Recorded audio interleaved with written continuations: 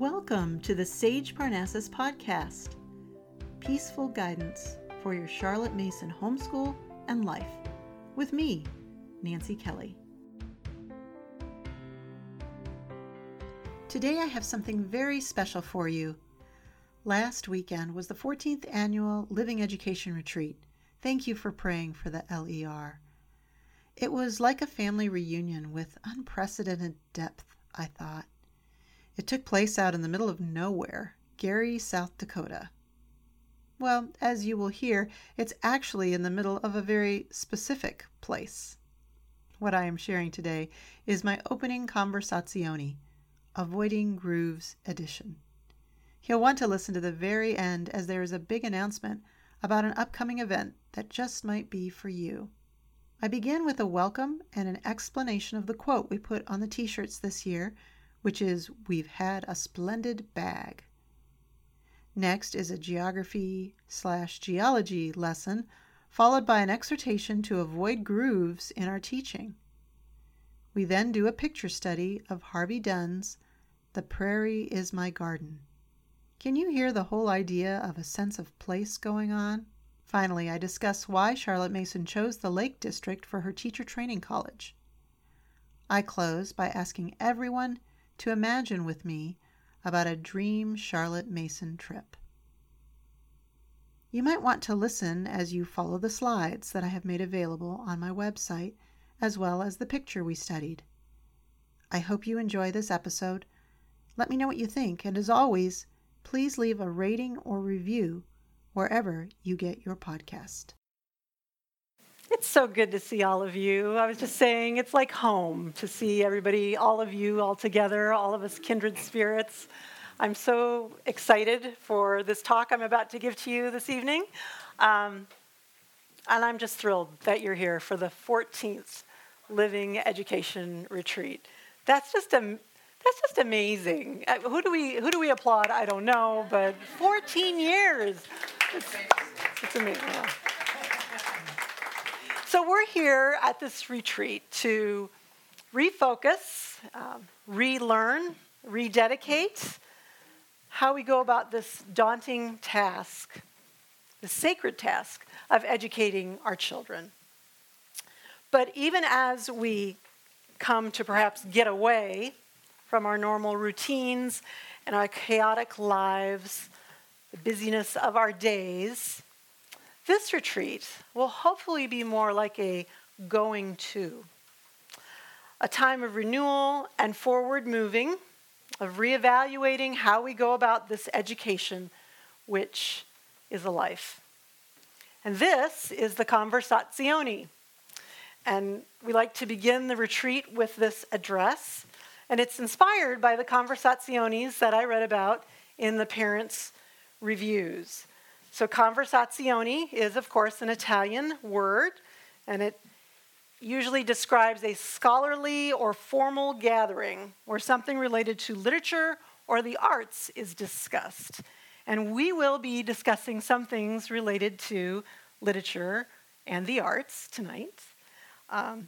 These conversaziones were a great way for Mason's Parents National Education Union, PNEU, to invite the public in and inform them more about her organization. I don't know if any of you saw the t-shirt this year. Some of you may have. But this is the t-shirt, and on the back we have this.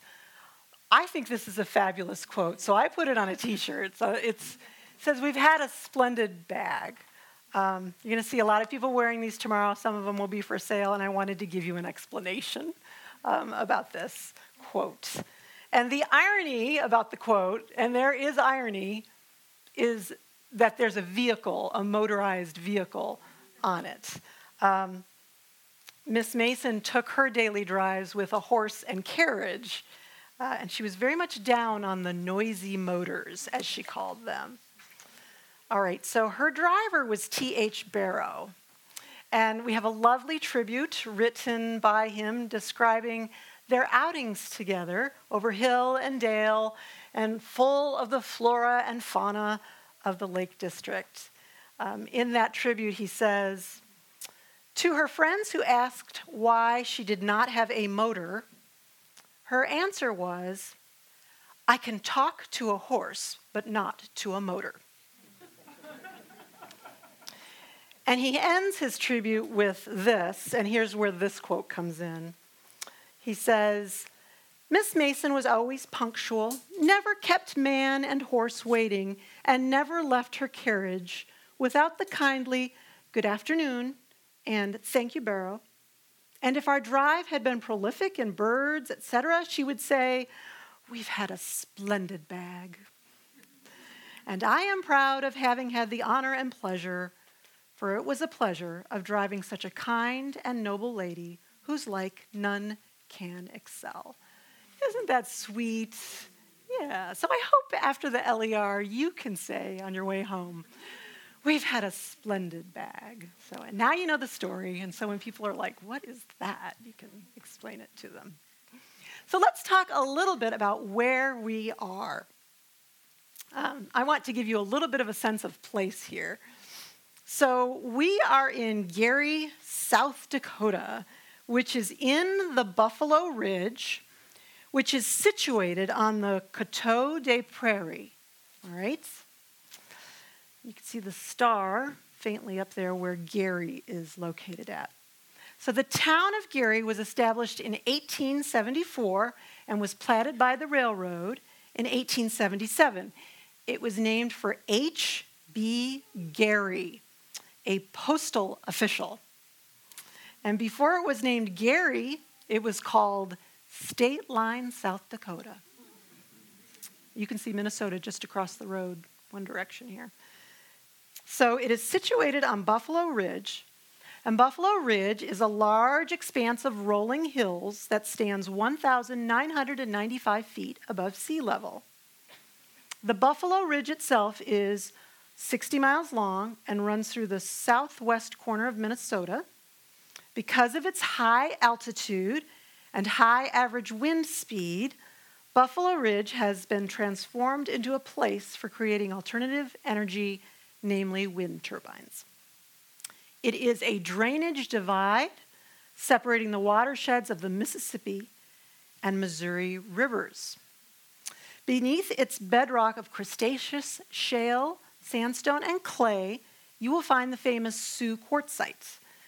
So before the settlers arrived and developed the towns on and surrounding Buffalo Ridge, the Dakota Native Americans inhabited the area. And it was the Dakota who created intricate pipes out of the quartzite in the Buffalo Ridge area, which today are displayed at Pipestone National Monument. The soils and the climates combined to make perfect growing conditions for tall grass prairie, which once covered almost the entire region. Now, the Coteau des Prairies is a plateau rising from the surrounding prairie flatlands, of which the southeast portion is known as Buffalo Ridge, all of which were formed by glacial activity.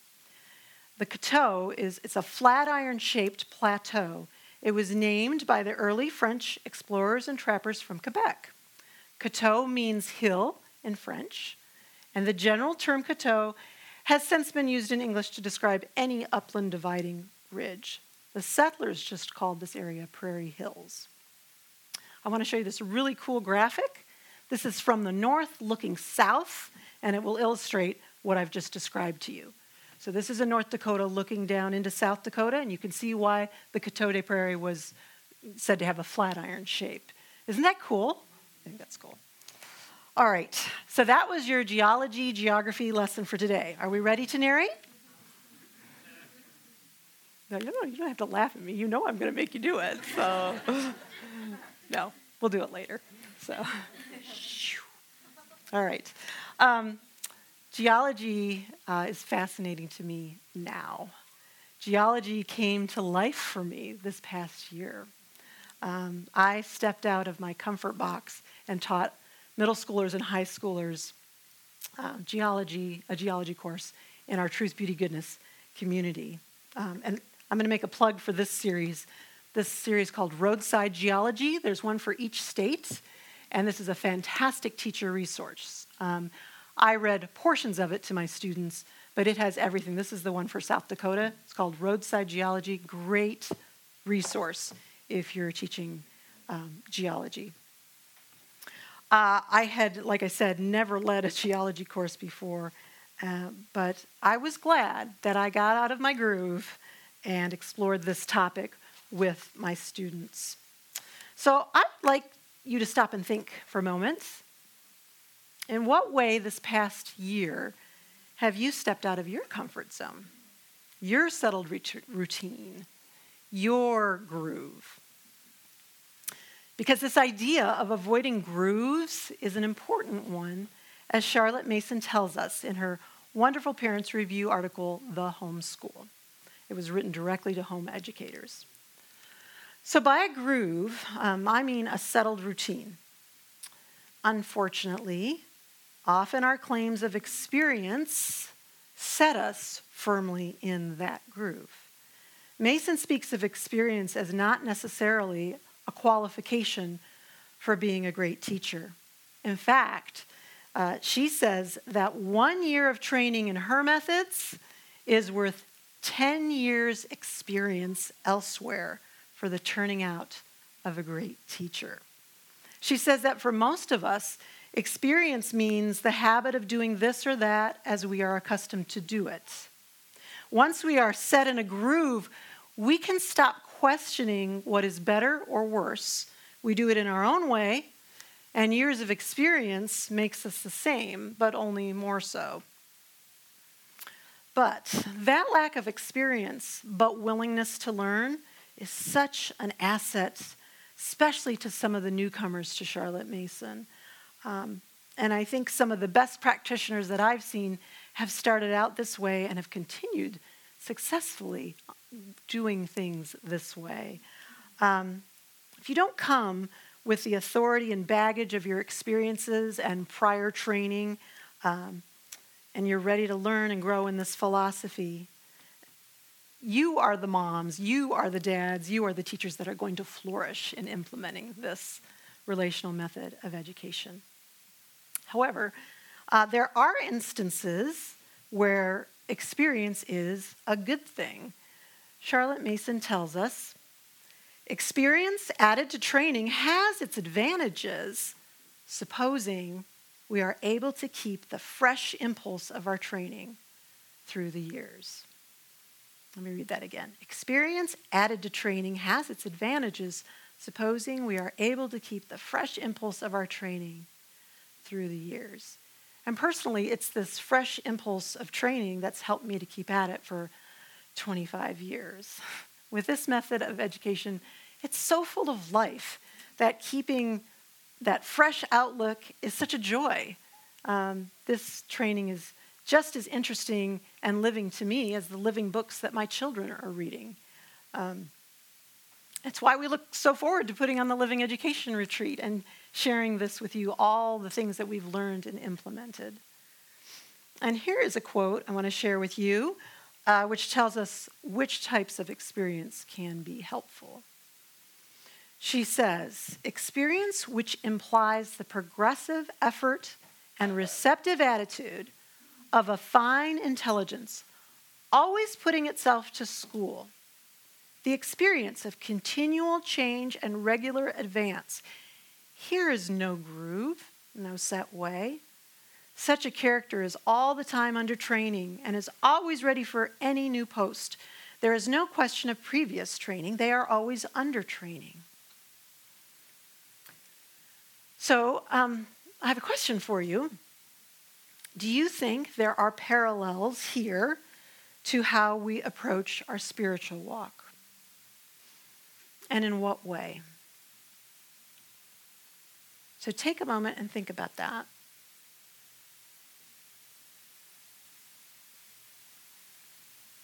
Yeah, we should be growing and learning and avoiding those grooves. We should always be under training. No one ever arrives in the Charlotte Mason world. Yeah, and you can hear through this description and what you've said this humility, right, that underlies all of this. So what will you do this upcoming year to avoid grooves? How will you keep this fresh impulse of learning? Well, Charlotte Mason has some suggestions for you, and I'm going to share those with you. And I venture to guess that many of you do many of these things. So the first thing I would say is read, or Charlotte would say, read, narrate, and discuss the 6 volumes. Okay, very important. That will help you avoid grooves. Reading the parents' reviews. Charlotte Mason said in a letter to her college graduates, I think if you will read and ponder your parents' review month by month, you will find that it stimulates your educational thought in many directions and keeps you from drifting into mere routine. Okay. Get to know your home, your neighborhood, your town, your region by digging into the physical, geography, geology, meteorology, botany, and natural history. How about teach a subject that you've never taught before? Maybe it's time for you to do some geology.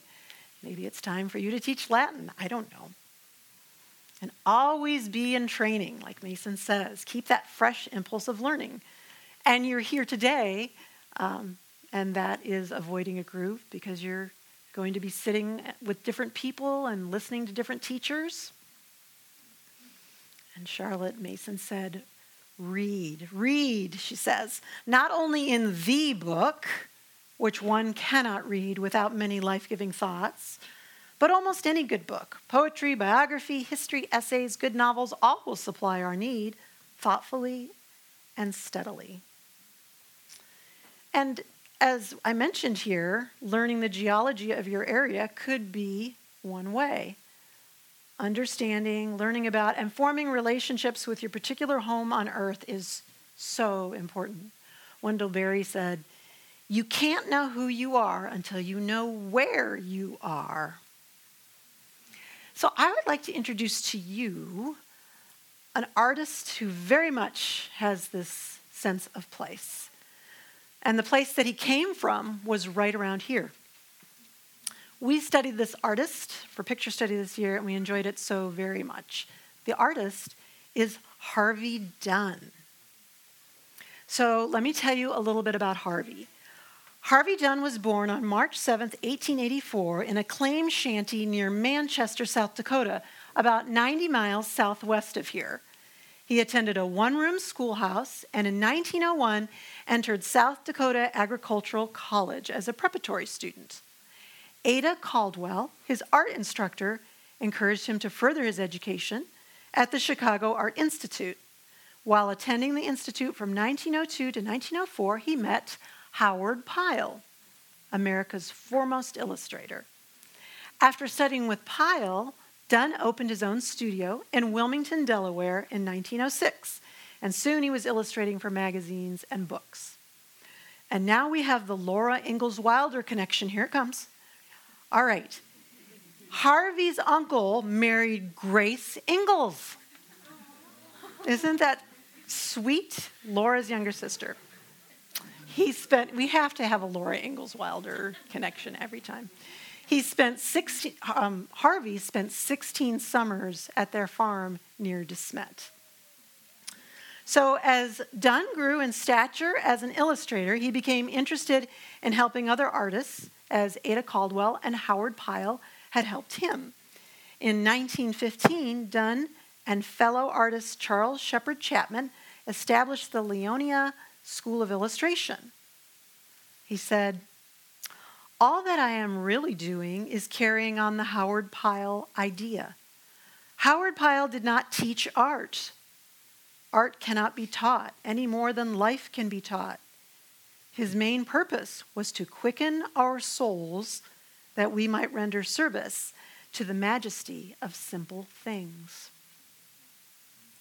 So although Harvey Dunn moved far away from the prairie of South Dakota and became a successful illustrator and teacher, he never forgot the land of his birth.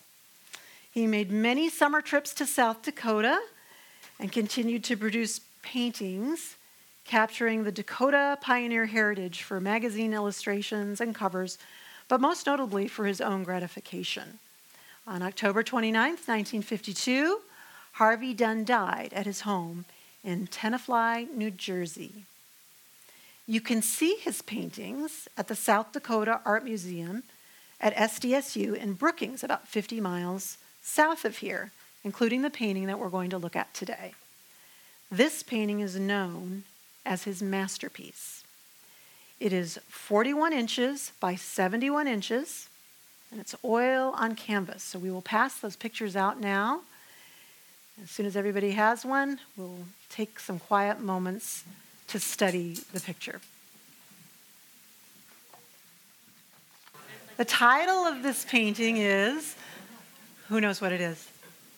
Does anybody know what it is? The title? I know you know. Okay, well, great. I'm glad this is a new one for you. This is The Prairie is My Garden. Isn't that sweet?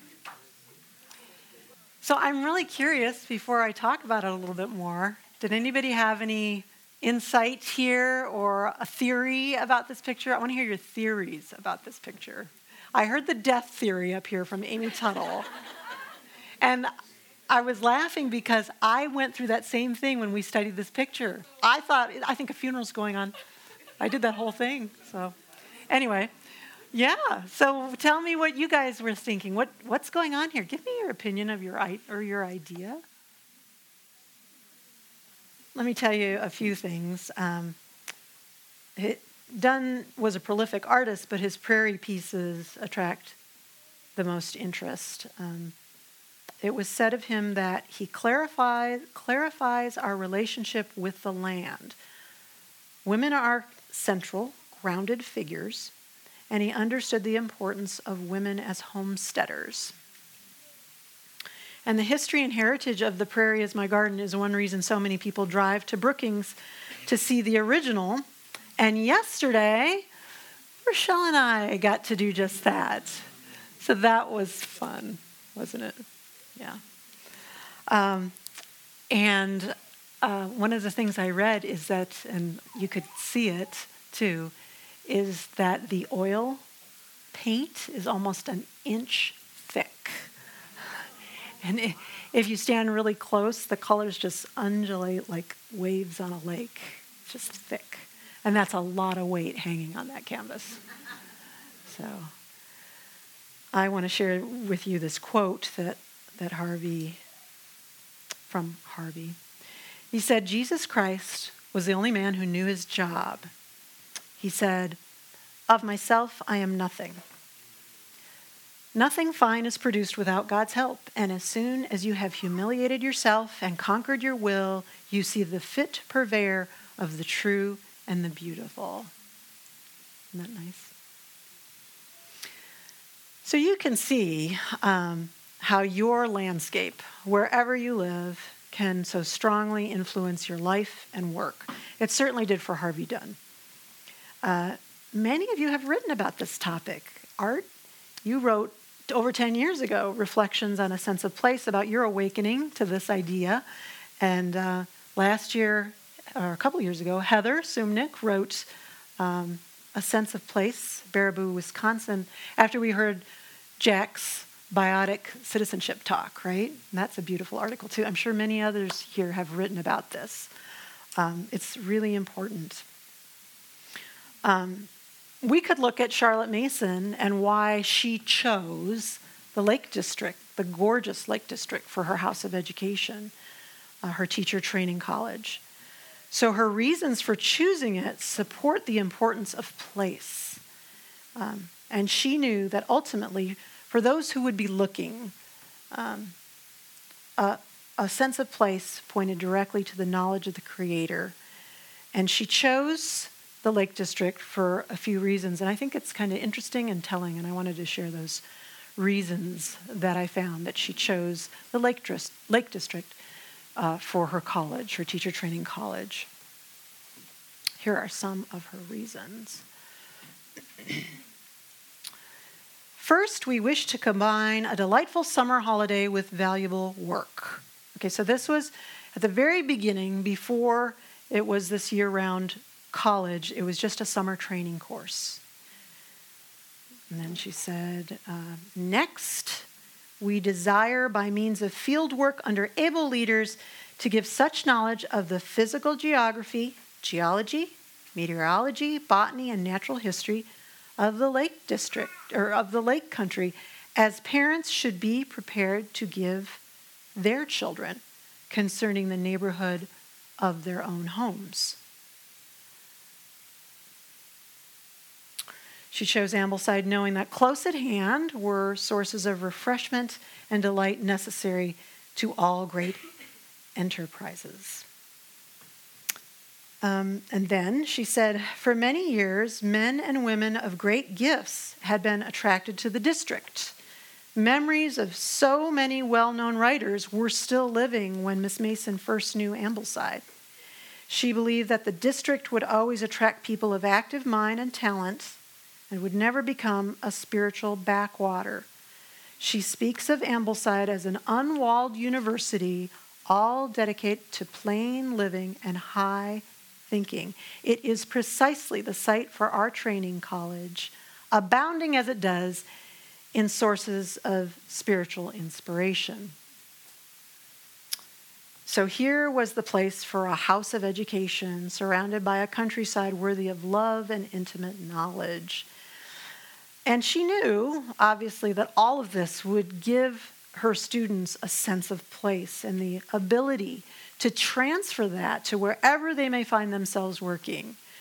In fact, Dr. Jack Beckman said that her location choice of Ambleside in the Lake District was itself, quote, a metaphor illustrating the ideas of the life and intimate relationships of education. All right. So, how many of you have been to the Lake District before? Oh, quite a few of you. Great. It's amazing, isn't it? Right? It's so, so beautiful. If I could, I would gather all of you, all of my friends up, and we would go there together. And we would take a vacation together. A group of friends that comes together for this common bond in Charlotte Mason. And if you think about it, I mean, imagine with me, how amazing would a trip like that be, assuming we're a small group? What if we went over there and I could show you the places that changed my life and talk to you about how those places changed my life? And what if we had Art take us into the Armet and reveal his secrets of research in the Armet? It would be wonderful. Or maybe we could get him to deliver a sermon that Charlotte Mason loved in St. Mary's while we worship in St. Mary's where Charlotte Mason worshipped.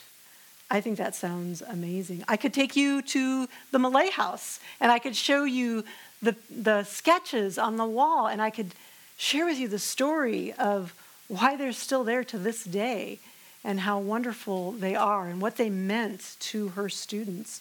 Or maybe we could take a lesson and go down, just hike on down to the Roman fort. Doesn't that sound like fun to you? It sounds like fun to me. Sounds wonderful. Well, if Rochelle was with us too, what if we left Ambleside? What if we went down to Jane Austen land, down in Chawton, down by London?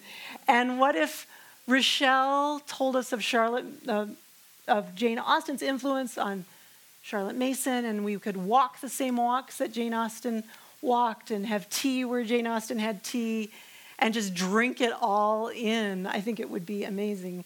But in my dream vacation, we wouldn't stop there. I think then we would need to get on a plane in London and go to Florence and have we could call it the Great Recognition. Right? Right? And we could take Nicole. Where's Nicole Handfield? Nicole's book in our hands, which is one of the reasons she put it together. And we could have that for our guide. And then we could have Art be our docent while we go into the Spanish chapel at Santa Maria Novella. And he could explain it to us. He's been there, 4 times, 5 times. And I wouldn't stop there. I would keep going. We could go to the Uffizi. We could go to the Duomo and look at all these amazing works of art that Charlotte Mason references in so many of her works. it would just be us, and we would be friends, these kindred spirits. We would be drinking in the sights and sounds. We would be sharing our ideas with each other. I think it would be amazing. We could experience the geography, the geology, the meteorology, the botany, the natural history, just like Mason's students. And so, Craig, this dream is about to become a reality. Let me explain. We have a grand tour coming up, everybody. Next June, you need to think about if you should participate in the first Living Education holiday. This is for real. It is. So Art, Rochelle, and I, 3 friends with a passion for Charlotte Mason, want to take a small group, 25 to 30 of you, and we want to do all those things plus more over the sea. So let me tell you just a little bit about it. We're planning on it being June 2nd through 12th of 2020, and registration and full information will be ready by September. You're going to take care of your travel, your food, and your lodging with advice from us so that we are mostly together as much as we can be. And we will provide the talks, the activities, the lessons, the tours, the reading lists, places that were vital to those who really want to go deep with Charlotte Mason and understand her sense of place and the ideas that she had. So there will be a registration fee, of course, and it will be 10 to 11 days from start to finish. So there will be a sign-up sheet in the back if you want further information, because we will start sending that information out before September for signing up and more details. There's nothing online about it. You guys are the first to know. And we'll probably mention it online, but it's not getting a website and it's not going to get a bunch of advertising. We don't have time for that. We'd rather be preparing where we're going to go when we go over there. So if visiting these places and experiencing these sites with an intimate group of kindred spirits who really want to step in and understand how these places impacted and were important to Mason and ourselves, then maybe this is a trip for you. Think about it, pray about it, sign up in the back on the clipboard. That'll get you further information. Who knows? Maybe this could be just the thing to get you out of your groove. I don't know. Charlotte certainly was an avid traveler. I think that helped her get out of her groove. She found inspiration wherever she went. So tonight, we have learned a little bit about this unique place that we are meeting atop of Buffalo Ridge on the Coteau des Prairies. And I hope that you will give some thought to avoiding grooves in your life, as Charlotte Mason exhorts us to keep things living in our lives. Your life will be richer for it. Your children's lives will be richer for it, too. And may our hearts, minds, and relationships be blessed this weekend. Thank you very much.